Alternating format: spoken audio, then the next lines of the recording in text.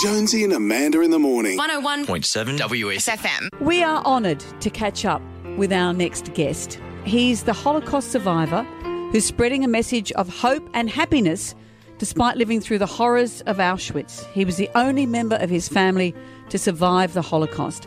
He's a 100-year-old author, brand new author, known as the happiest man on earth, Eddie Jaku. Hello. Hello. How about you, being an author at 100? Did you ever imagine that would be your story? I never wanted to write a book, but when I see what's going on in the world now, I said I have to put my message on paper because we have to eradicate hate. Hate is a disease, and education doesn't start at school, it starts at home. The people too often using this word hate. I have suffered because of this word hate. Hitler has created hate in a country which I love because it was the most civilized, most cultured, and certainly the most educated country in Europe. And you were front and centre when that happened. You would have been 16, thereabouts, when Hitler came to power? 13 when I came to power. The first things happened to me, I was in a school called Leibniz Gymnasium. My grandfather went to that school. And I was kicked out in October 1933, 13 and a half years of age, because I was Jewish. I didn't think that was a difference. I was German first and German second and Jewish at home. Jewish is a religion, not a race. I'm white like you. We are the most assimilated community anywhere in the world. I lost 2 uncles and a grandfather fighting for Germany in 1418. And all my life I ask why, and for 100 years I haven't found an answer. Can I ask you this, Eddie? Is being happy a choice? You could easily have hated what happened to your family and what hated to you. Is it a choice? And I'm looking at this in a context of what we're going through in our world now. We can choose forgiveness and choose happiness? Correct. You're quite right. If I would come out of the camp alive, as I did, nearly dead, and would start hate, then I fall in their footsteps. That's what they wanted me.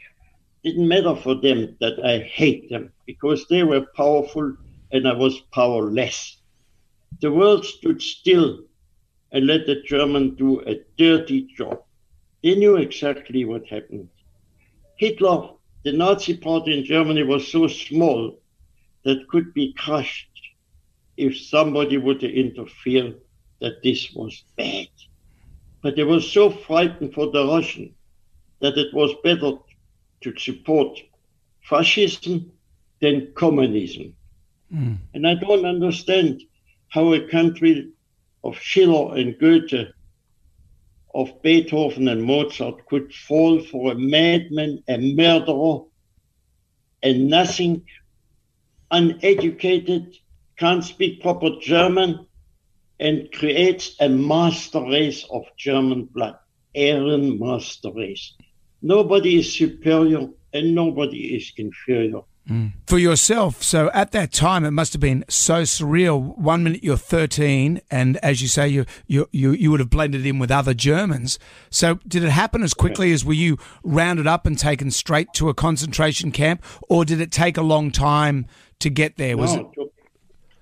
It took from 1933 till he came to power until 1938 that he created Kristallnacht. Now, my father, a wonderful German man, he made for me false papers, and I lived for 5.5 years, 860 kilometers. I lived in an orphanage because I was supposed to be an orphan. At 17, I was rewarded one of the finest to be accepted in the finest union. We have unions when you belong to a union, that's a honor. That means you have won some titles in making something very nice. And I was rewarded. And I was in a blue robe with white lace. And my master also, that's the the dignity of that union. And he says to me in German that today the apprentice Walter Schleif is accepted in one of the finest and oldest unions in Germany. And I started crying. And he shaked me, and he was strong. He said, "You idiot, why are you crying?" Because I couldn't tell him, I'm not an orphan. I have wonderful parents who should be now on my side. Mm-hmm. And I couldn't hold back my tears. That I tried, that my lovely mom and my dad could not be here and enjoy the pleasure and the honor of their son who has done what his father has asked him. Oh. Wow. And today I can tell you, I thank my father.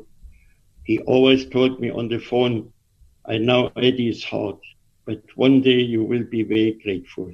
I am. Well, your parents would be very proud of you, Eddie. The Happiest Man on Earth is in all good bookstores now. Eddie, thank you so much for joining us. Thank you. Thank you, Eddie. I hope we sell a lot of books. I hope so too. They're flying off the shelves. Thank you, Eddie. See you, Eddie. Bye-bye. Thank you. Bye. Jonesy and Amanda. In the morning. 101.7 WFM.